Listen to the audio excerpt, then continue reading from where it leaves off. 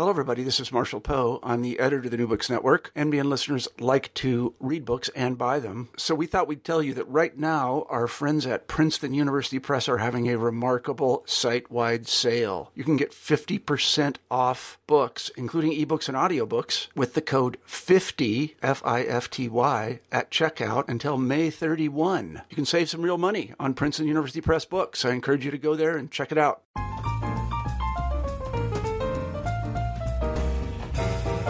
Hello and welcome to New Books in Literary Studies on the New Books Network. I'm your co-host, Annette Joseph Gabriel. Today I have with me Stephan Robelin to talk about his book, Grounds of Engagement, Apartheid-Era African American and South African Writing. Stephan is an associate professor of English at Rutgers University, where he's the director of the Center for African Studies. He also teaches courses in African literature, African diaspora studies, and post-colonial literature and theory. Stephan, thank you for joining us today. Thank you, Annette, for the invitation. It's a real pleasure to talk with you. I'm really excited to have you on. So in your book, you examine the exchanges between South African and African American writers in the 20th century. Can you tell us a little bit about how you came to this project? Yeah, well, so it has a very long trajectory, which is to say that it was born in my undergraduate studies. As an undergraduate in college, I quickly gravitated towards African American literature, but later in my studies began to read and look at African literature. And so when I had a chance to write my honors thesis, I took the opportunity to plunge into South African literature, which actually tied back prior to my studies because I was sort of growing up in the anti-apartheid era of the 1980s, had a sort of a political interest in South Africa. Yeah, so that's my undergraduate studies. When I went into graduate school, I had the idea that I'd place African and African American literature in conversation with each other. And the dissertation that I eventually wrote was ultimately a sort of a standard comparative project. So, I paired African American and Black South African texts alongside each other. And I read them sort of parsing out how they echoed one another and the tensions that emerged between them. By the end of the dissertation, however, I grew slightly disenchanted with its form. It felt rather mechanical. And so while I found the work valuable, I was also a bit restless. So when it came to turning the dissertation into a book, I really undertook a radical revision. And that started with the methodological questions that drove and governed my research. So the dissertation posed the straight comparative question, which was, what are the similarities that we can find across Black South African and African American texts, and what do they tell us about the nature of resistance, among other things. But for the book, I wanted to dig underneath that question. And to really ask what kinds of exchanges took place that facilitated the transatlantic echoes that I was examining in the dissertation in the first place. So I began to zero in instead on what I've been calling cultural infrastructure, the exchanges, the actual relationships between writers. Their conversations are mostly in that period. Their letters. Essentially the cultural traffic of books, but also of writers themselves who under, frequently very challenging circumstances moved transnationally. So really it shifted from a classically comparative project to a much more relational project. So that's the first sort of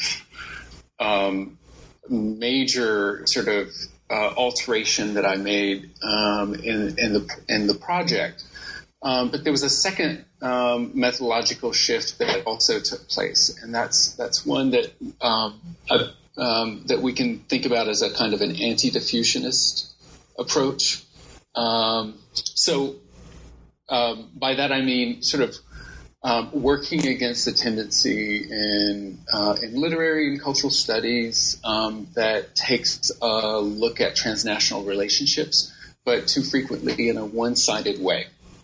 So what happened too often, American literary production is imagined as the kind of the central source of innovative work and creativity. And then whose influence then sort of diffuses out into the rest of the world. And the rest of the world then gratefully accepts it or revises it or refashions that kind of originary work. But this is, essentially a one-way street. And there's a series of problems with that kind of approach. As valuable as exploring that direction is, there hasn't been sufficient attention to the way that Black South African literature and culture, for example, have formed and shaped African American literature and literary production. So the one thing that I insist on in this book is tracing the lines of influence in both directions. That's part of the kind of excavation that I'm interested in. So, just to give you an example, Black Boy by Richard Wright, his autobiography, made a huge impact on the Black world, clearly within the United States, but also well outside of the United States. So, that book's and even his short stories impact on South African writers was considerable. So Peter Abrahams, Eskia Mphahlele, Keropetse Kositsile, all of these are Black South African writers who talk about this sort of their transformative encounters with Wright's work. But what is less figured into the equation are the ways that interactions with South African writers and activists sort of change the way that African American literature took shape. So, you've got sort of interactions with activists and writers that led to Audre Lorde's work on South Africa, including her essay Apartheid USA and some of her own poetry. Poetry of Cheryl Clark and Michelle Cliff also very much bear the imprint of South Africa in their work. Even Gwendolyn Brooks, who actually mentored Willie Kositsile, would begin to write about South Africa herself in poems like The Near Johannesburg Boy or Music for Martyrs and her long poem Winnie. And that comes out as a result of that friendship. So I'm really looking at a much more two-way street.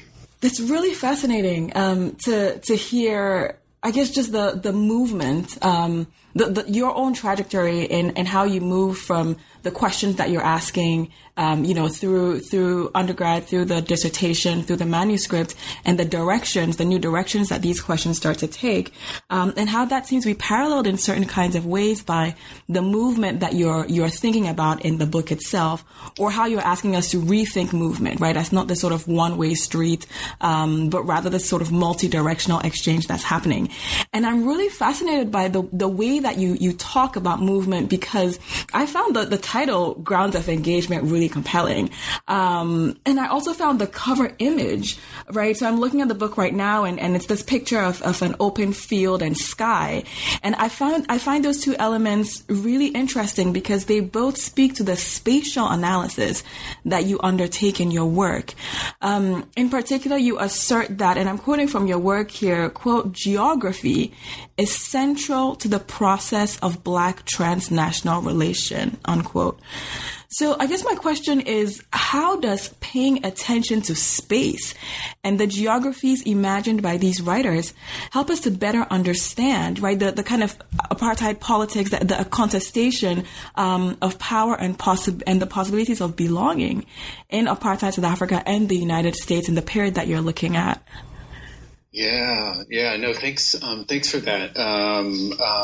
There's a movement really is quite key, quite essential to the way I'm thinking. I'm a very sort of visual person. I process things quite visually, and so I'm, for this entire project, I was just sort of imagining, sort of little dots moving across the map, back and forth, on a regular basis. And so, but space is what is key here. So let me just zero in on your question about the title itself, because like the image, it carries a fair amount of meaning. The grounds of engagement as a title is a pun, or really it's a double entendre. So in the first instance, what I mean to evoke in the title is a question of how and why we understand South African and African American relationships, or relation itself. Mm-hmm. On what conceptual or methodological grounds? In other words, on what rationale do we rest our comparison between two Black communities or their two countries, right? So there's a reason for this, because so often comparisons, particularly in popular culture, are grounded in notions of family or essentialist notions of race. Notions that don't always account for the considerable differences between the Black communities, when in fact there are considerable differences, for example, in language and in racial classification. Different histories produce both of those, right? But of course, what I mean to invoke is that over and above these differences, there have been writers who have writers and thinkers and artists who have fashioned and made visible the similarities between those communities. Again, over and above those differences.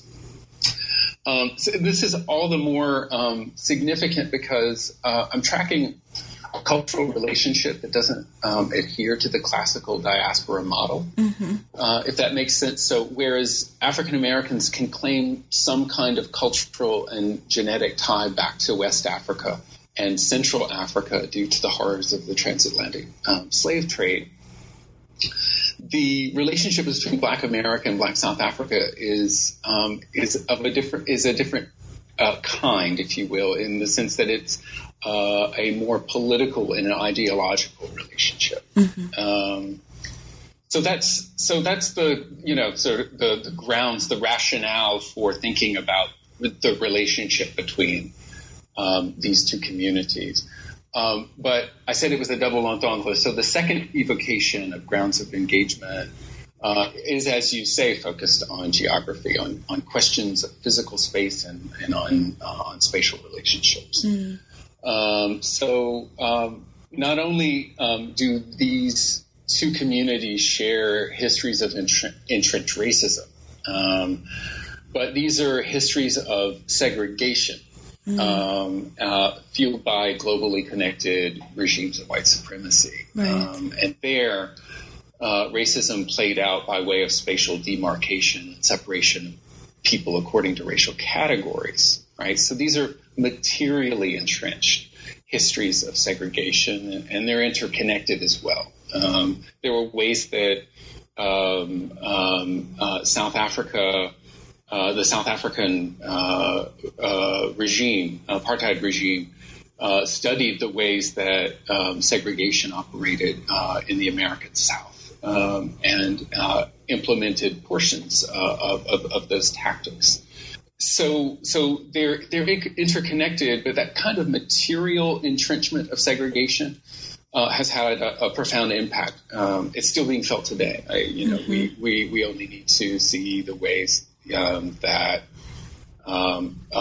the legacy of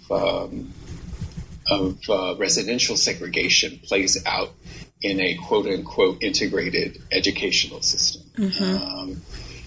So it's profound to our and leads to our current moment. But it's also profound in the ways that spatial arrangement and racial separation and estrangement impinge in fundamental ways on our imaginations, on how people begin to think about their place in the world, what spaces they can't or can access, what racial rules govern behavior in a particular space, how they can move through segregated worlds, and it begins to shape people's consciousness about who they are and how it pervades the way that people express themselves. And what I'm really charting is the ways that Black literature expresses and Black writers express that spatial consciousness, if you will. So one of the arguments in my book is that representations of racialized space in literature is a medium through which Black writers began to relate to one another and to one another's experiences. So they could read in a given text. We'll go with Black Boy again. They could read in the sort of the description of the physical and of the social space in sort of Richard Wright's South, the racist division of space, and then begin to judge their proximity to it, right? Not in terms of physical proximity, but in terms of experiential proximity. How many times, they as readers, in this case, encountered the same spatial problem because of how racist law and custom in South Africa and the U.S. organized Black life, right? Now, there's a physical geography. We see this, oftentimes in autobiographies, as people are sort of charting the ways that they came to consciousness growing up and realized questions of race, questions of inequality, but there's also a more metaphorical imagined geography that I'm interested in exploring, and that is not just charting, but sort of reconfiguring the lay of the land, if you will, right? So many Black writers also work to imaginatively reorganize segregated space and really to rethink and reimagine different forms and different boundaries of community. And sometimes that would expand outwards to a transnational community. And I found this most clearly expressed in the poetry of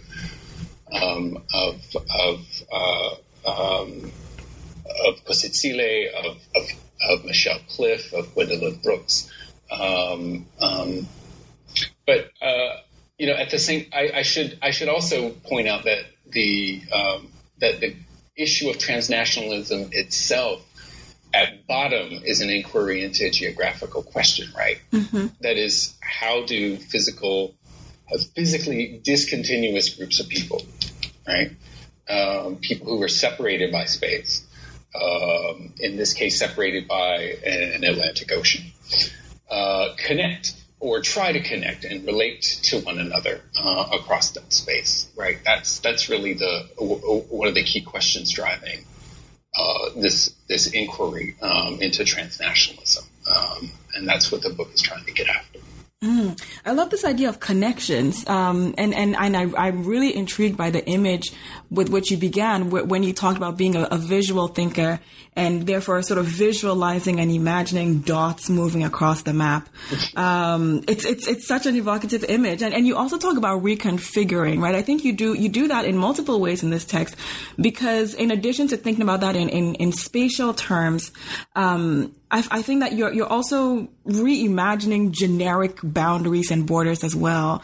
And so that there are multiple crossings that are happening in your work, right? So in addition to the geographic crossings that you tease out in your transnational approach, you also work across different genres. You look at letters, poetry, novels. How do these generic crossings allow us to think differently about the works of these authors and their contributions? Because a lot of these authors are really quite well known, and so I think that there's certain kinds of ways that we think about their work or their oeuvre. But how does working across these different genres allow us to rethink what these authors are doing in their writings? Yeah, no, that's a really great question. So, it really was important for me to show that sort of that transatlantic movement of writers, the ways that Wright left the United States. Peter Abrahams left South Africa, and both would meet in England and France, for example, right? Mm-hmm. But it was equally important for me to chart the movement of letters of people who didn't have the same mobility, which was why I wanted to examine, in particular, the letters between Bessie Head. Bessie Head, a South African exile who was based in Botswana, and African-American women writers, Alice Walker, Nikki Giovanni, Toni Morrison, and Michelle Cliff. And I mean African-American in a broad way, to mm-hmm. also include Caribbean writing. Mm-hmm. That's for Michelle Cliff. Who ended up, of course, spending a good deal of her life in the United States. Mm-hmm. But what came clear to me across all of these interactions was not only how writers shared their work and the work of others by mail. They would sort of pass along magazines and books and clippings that they came across. But that those different kinds of writings would make profound impacts, right? So Bessie Head, for instance, would send her novels, but it was also her extraordinary and elaborate letters, many of which read like essays of literary and cultural criticism, that were gratefully received. In other words, Head would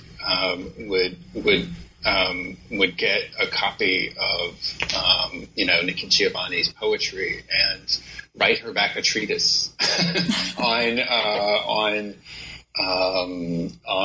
the poetry itself, and sort of weave in elements of Head's own life.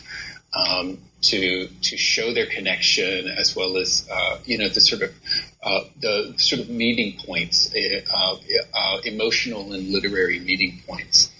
That's also the case it's also the case that with Alice Walker, she would share multiple genres of her work, right? So she would send her poetry as well as her fiction. In her case, she even came to share a drawing of a garden of flowers that was named Bessie, Alice, and Howard. And Howard's the name of Bessie Head's son. Mm-hmm. So really all kinds of writing and forms of expression landed in each other's laps. And so it occurred to me that all of these circulating texts would have an impact on the recipient. Especially those unpublished letters, but that they were no less valuable. Mm-hmm. And I think that there really is a need to evaluate some published work according to the genre that it's written in, mm-hmm. The form that it takes, that creates the conditions for the meaning of the content. It's part of the content, if you will. there's room for that kind of evaluation, and we see that most explicitly in the poetry of Langston Hughes, which I start out with in the book. Also, the poetry of Brooks and Kosetile. All of them thread together different geographic spaces. They literally connect South African and African American cities across their poetry. Mm-hmm. But they also put great pressure on line breaks, for example. And someone like Kosetile sets up some remarkable chains of prepositional phrases, which are really questions of relation itself, right? That, after all, is what the prepositional phrase is doing. Right. And so the book explores this in some detail, but I feel like it's also really important to step back and appreciate the kind of multi-generic consumption that the writers themselves were engaged in, right? As they were sharing different types of work. And on top of that, I'm interested in making sure that we recognize that the published material that the readers encountered is not only literary or literarily, it's not the only literary or literarily influential matter that gets exchanged between writers. That in some ways, that sort of finished work is only a small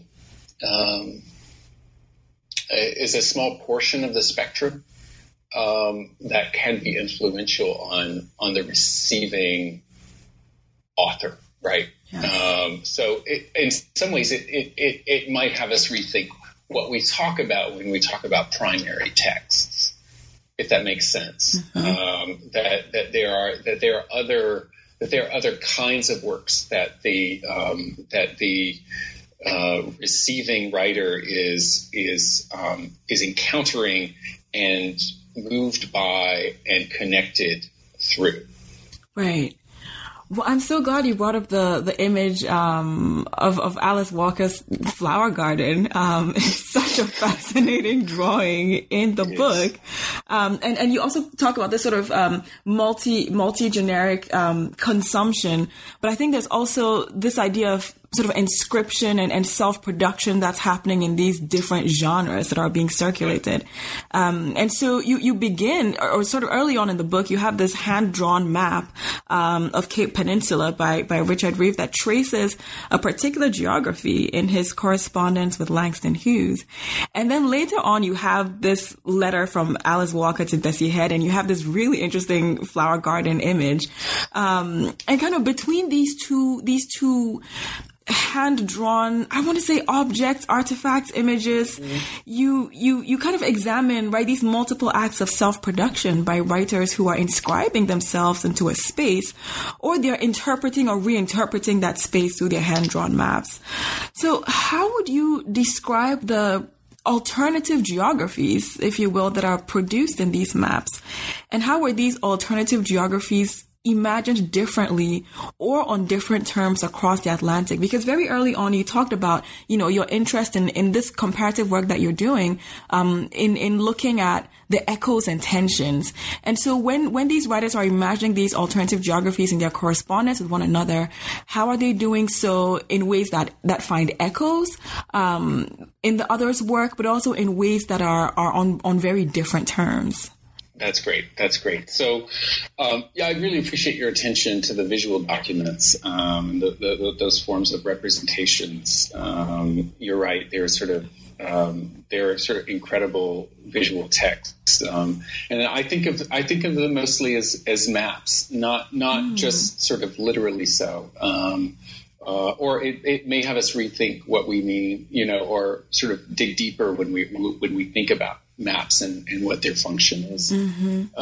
So these really are part of that influential material that gets passed around or gets passed over the Atlantic, right? So the Richard Reeves map of the Cape Peninsula that you're talking about, and Walker's drawing the three flowers on the ground soaking up the sun were really aha moments for me.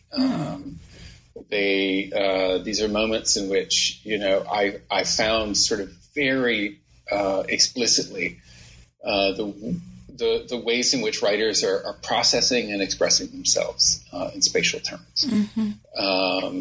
Reeve had sent his literally hand-drawn map to Langston Hughes by way of introduction. It was really a reminder of how we all kind of draw maps, metaphorically speaking, when we get to know someone, especially someone we want to impress, which was the case with Reeve and Hughes.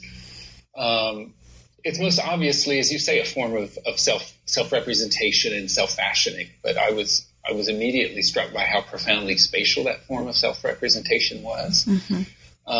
He introduced himself by drawing visual and textual maps of his environment, right? And in Reeve's case, it spoke to how deeply his consciousness was marked by the geography of a racialized Cape Town. Like that would be his form of introduction, right?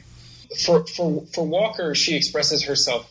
So I'm going to use your terminology. So the way in which he interpreted his world and sort of channeled that over to Hughes. For Walker, it was much more of a kind of a reinterpretation. That is, she's expressing herself also in a spatialized way, but her drawing of the three flowers sharing the same flower bed is really a kind of an imaginary map that's meant to express their prevailing over the physical space that divides them. Head being in a village, Sorowe, in Botswana, and Walker being in New York, without at that point having ever met. So it's an expression of emotional proximity and a literal and also metaphorical shared ground that nurtures them, right? So it's an expression of what she feels and what she hopes will continue to be, right? Right. Now there are other visuals that make similar gestures of belonging, which is how I characterize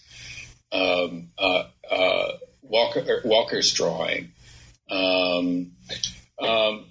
Notably, I'll just point out one, Gil Scott-Heron and Brian Jackson's album cover for their 1976 album From South Africa to South Carolina. And that has a gorilla figure holding one hand on the map of South Carolina's sort of quasi-triangular piece of a map, and in the other hand, also a somewhat triangular piece of a map of southern Africa, and it's a power visual. It's a powerful kind of visual accompaniment to their famous song Johannesburg that helped really bring the anti-apartheid struggle to in the forefront of America's popular imagination. Now, those are visual texts, but I also mean to point to the ways in which that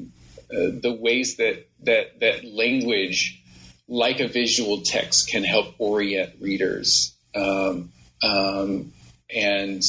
act in map-like ways. So you get descriptions, right, or you get, as you say, reinterpretations of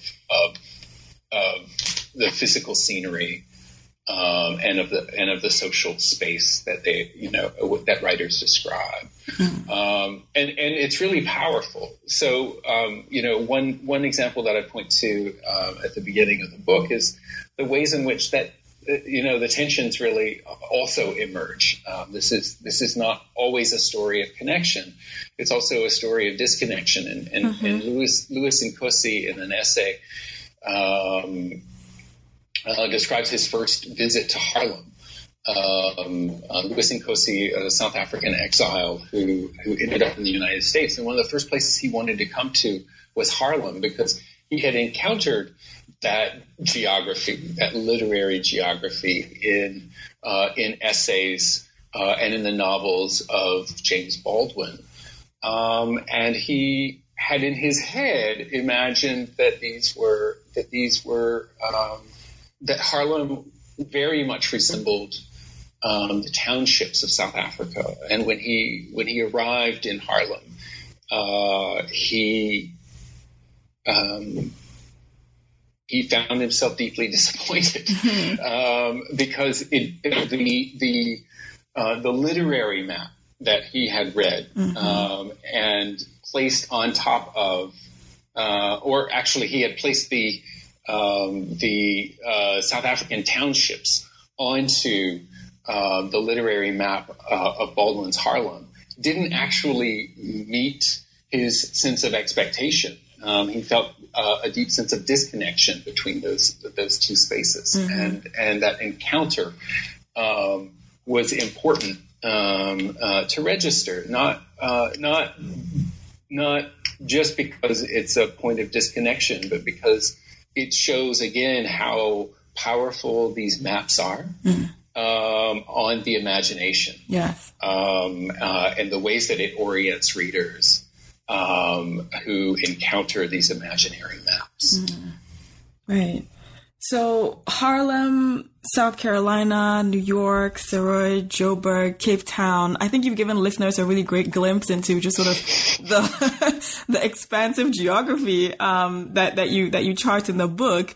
I'm really curious if you could talk a little bit about your experience conducting archival research for this book, given the expanse of this geography.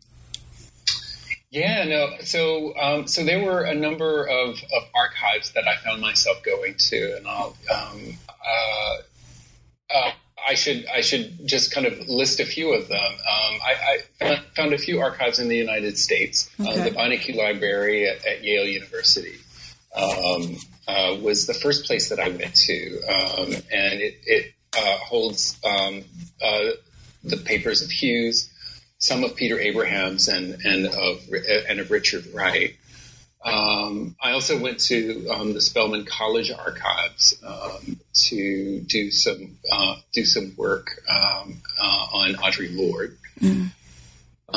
Emory University's library, it's the Manuscripts, Archives, and Rare Books Library, holds the papers of Alice Walker. Okay. And then in South Africa, I went to the National English Literary Museum, based in Grahamstown, South Africa, and that's where I found some work by and on Richard Reeve and Willie Kosetsile. And then finally, I went to Sarowe, Botswana, to the Khama III Memorial Museum. That houses all of Bessie Head's letters and her exchanges. Quite a rich documentation, both of the letters that Head sent, but also the letters that she received, and it's quite a collection. So each of these places really, for me, were filled with moments of revelation and surprise. And what they frequently did is, as I encountered particular documents, as I encountered letters in particular, they made me rethink some of the assumptions that I was going into the archives with. They made me pause and make sure that I was not too simply characterizing a particular kind of relationship. So it was sort of my encounter with the letters that made me reshape parts of my argument. For example, in the relationship between Wright and Peter Abrahams, I found moments of really sort of profound connection and elation, but also sort of moments of distancing and the letters would drop off, and I had to read what that dropping off meant. And then that allowed me to then go back to their autobiographical writings after the fact, where they would reference each other. So there was a kind of a piecing together of the published work as well as the unpublished work, to think about how we were talking about connections and tensions. How some of these connections were remarkable and profound and quite deep, both on a personal level as well as on a literary level. But they would sometimes be time bound. In other words, that they would last for a particular period, and then drift would happen, or distancing, separation, a difference of opinion would happen, and then they would part company. Right. So it's in those kinds of sort of reading behind the published work that allowed me to see that. So in this reading behind and this piecing together, just out of curiosity, which relationship or exchange between two writers did you find most interesting or surprising? Yeah. I have to say that probably Bessie Head's exchanges were the most interesting and surprising.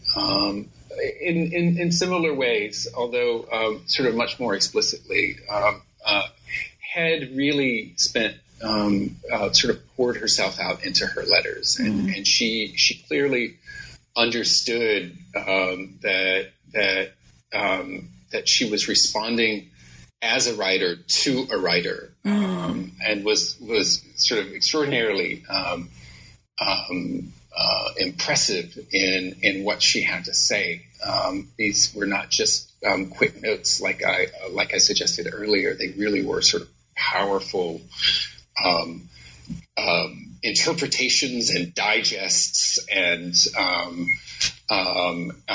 really overviews of literature that Head herself was reading, but she was also incredibly effusive at the beginning of her exchanges with most of the African American women writers.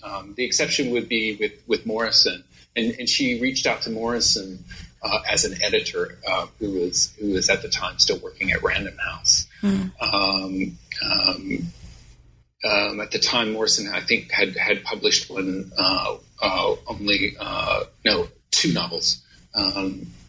two novels, but she was still working as an editor, and so Head was reaching out to get her to see if she could get her work published in the United States, break into that market. But for the other three, these were moments of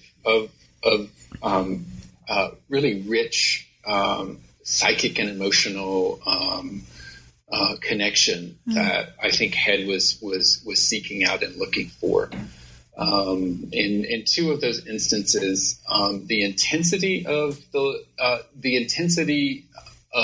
ways in which the letters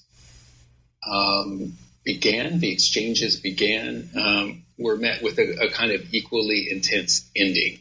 Wow. Of the letters, right? And so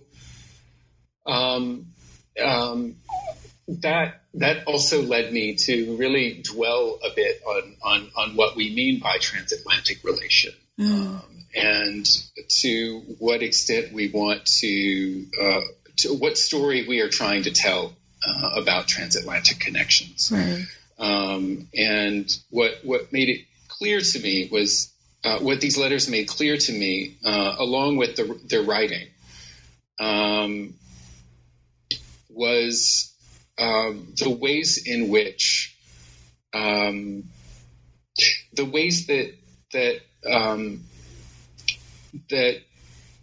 attempts at connection and moments of disconnection were equally a part of the narrative,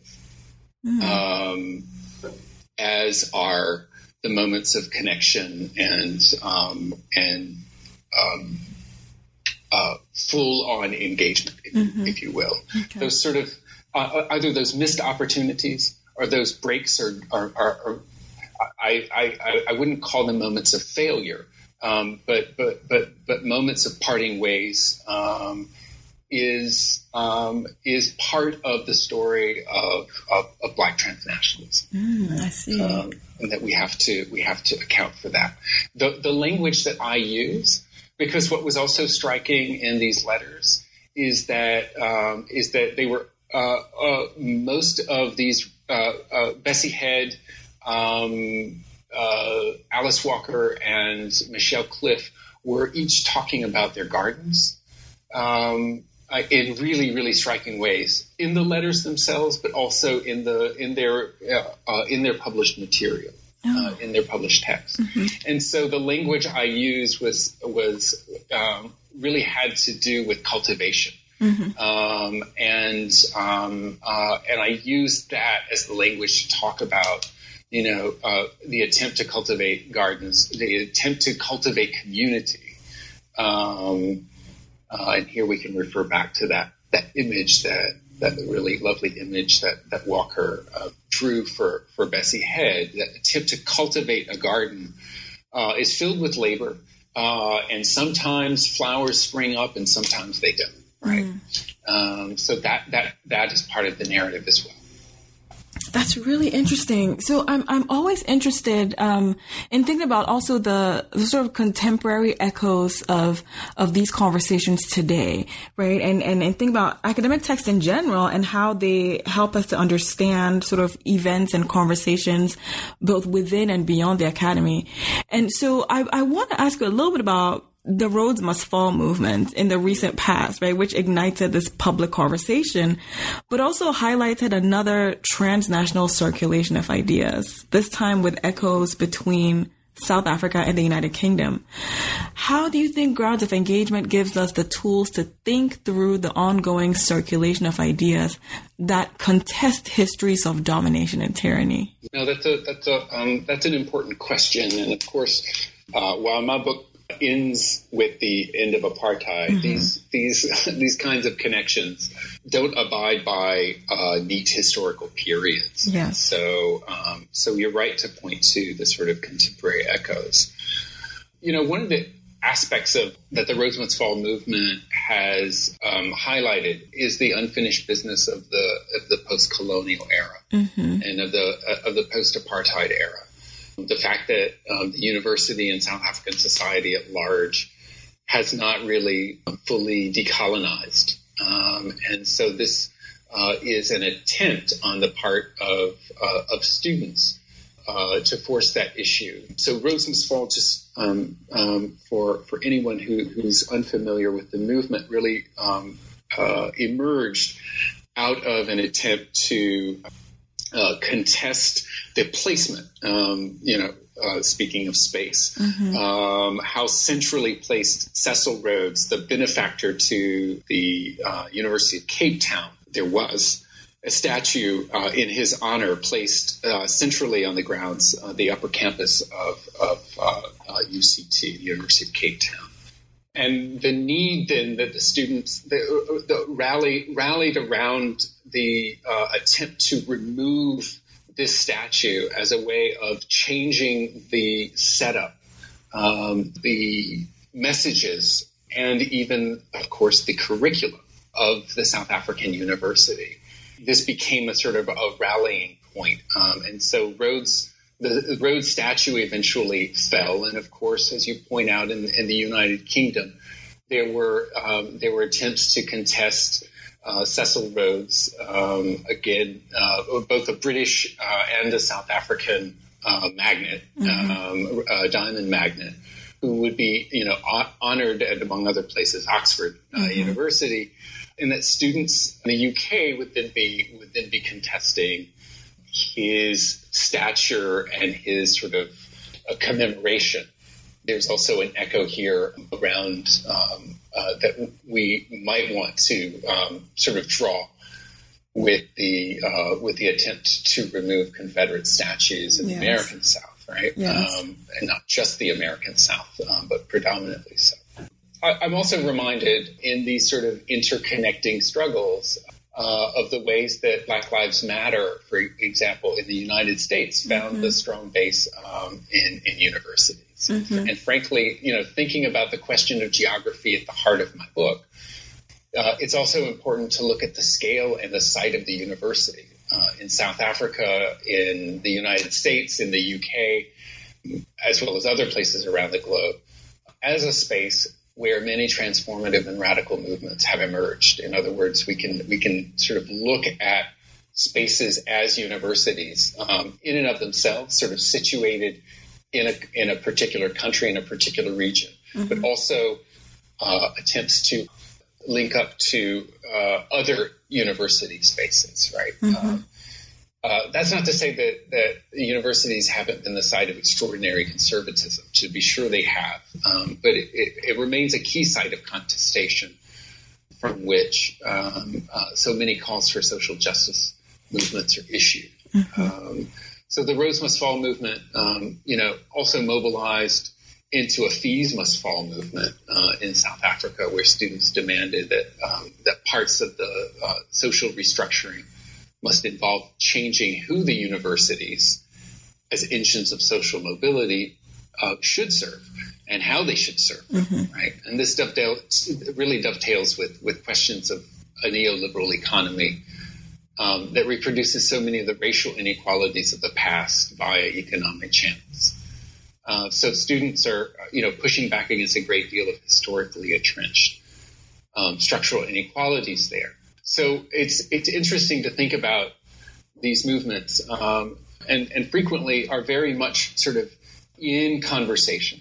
That's not to say that there wouldn't be tensions between a Rhodes Must Fall movement in South Africa and a Rhodes Must Fall movement at Oxford University. That there are global inequalities to contend with as well, right? And access to particular resources that differentiate the students, right? So there's solidarity, but there's also, again, the question of tension that can emerge. On this subject, or relatedly, a year or two ago, I remember students from South Africa involved in the Fees Must Fall movement. They were students from the University of the Free State who had been protesting, Skyped in with students at my university. And it was a fascinating discussion, both for the similarities and the racist experiences that they discussed, but also for the gaps that they revealed. For one thing, at the time, tuition-free university education was really off the table in the United States, and I think it'll remain that quite a challenge. Precisely for how radically democratizing a free university education would be. Yes. Again, because it's a tool of social mobility. And so, how radically destabilizing a universal free education would be to the social hierarchies of race and class in the United States. I think students in South Africa and the United States share certain aspects in common, but they're also sort of facing different kinds of local settings as well. I think your work makes such an important contribution to these ongoing conversations, right? By tracing some of the conversations, the echoes and tensions that have come before, and that we're seeing playing out in spatial terms again, but also in different ways in these different sites that you talk about. So, kind of on this note of ongoing conversations, can you tell us just a little bit about what you're working on now? Yeah, sure. I'm at work on another book project, and it revisits South Africa and the United States during the same period. I'm looking at the apartheid era, but in a fairly different way. I'm really interested in exploring the ways that in an era of censorship under apartheid, books And these are especially books written by African American writers that had become banned by the South African authorities, nevertheless entered into South Africa and sort of clandestinely circulated around the country to find an avid readership. So this is a project that keeps an eye on geography. Okay. After all, I'm interested in points of entry. I'm interested in routes, channels, as well as points of dissemination. Again, this is my eye imagining moving dots along a map, right? Mm-hmm. But I'm also keeping another eye on the role of formal institutions. So what particularly interests me is how institutions that operated legally, and here I'm looking at three different kinds, at least from the outset. I'm interested in libraries, I'm interested in bookstores, and in small presses. Okay. How these legally operating institutions operated at times behind closed doors to make banned books available. Right? So this would involve keeping some books in the back room, mm-hmm. or literally under the counter, or hawking books sort of itinerantly on the streets. And all of this, of course, opens up questions of space and the interplay between visibility and invisibility. But it also involves a great deal of history, sort of fine-tune individual institutional history, and interviews with the key individuals, right? Mm-hmm. The bookstore owners, the librarians. People who worked in and for presses, right? Mm-hmm. And so it's really a plunge into literary history once more, but in a different vein. But I'm thoroughly enjoying it. I'm at the beginning, but I'm thoroughly enjoying it. Oh wow, that sounds amazing. Well, I look forward to keeping up with this project as it unfolds. Thank you. On behalf of our listeners and myself, I want to thank you, Stephan, for joining us today to talk about the fascinating exchanges that you uncover in your book, Grounds of Engagement, Apartheid-Era African American and South African Writing. Thank you for joining us today. Thank you, Annette. It was a great pleasure.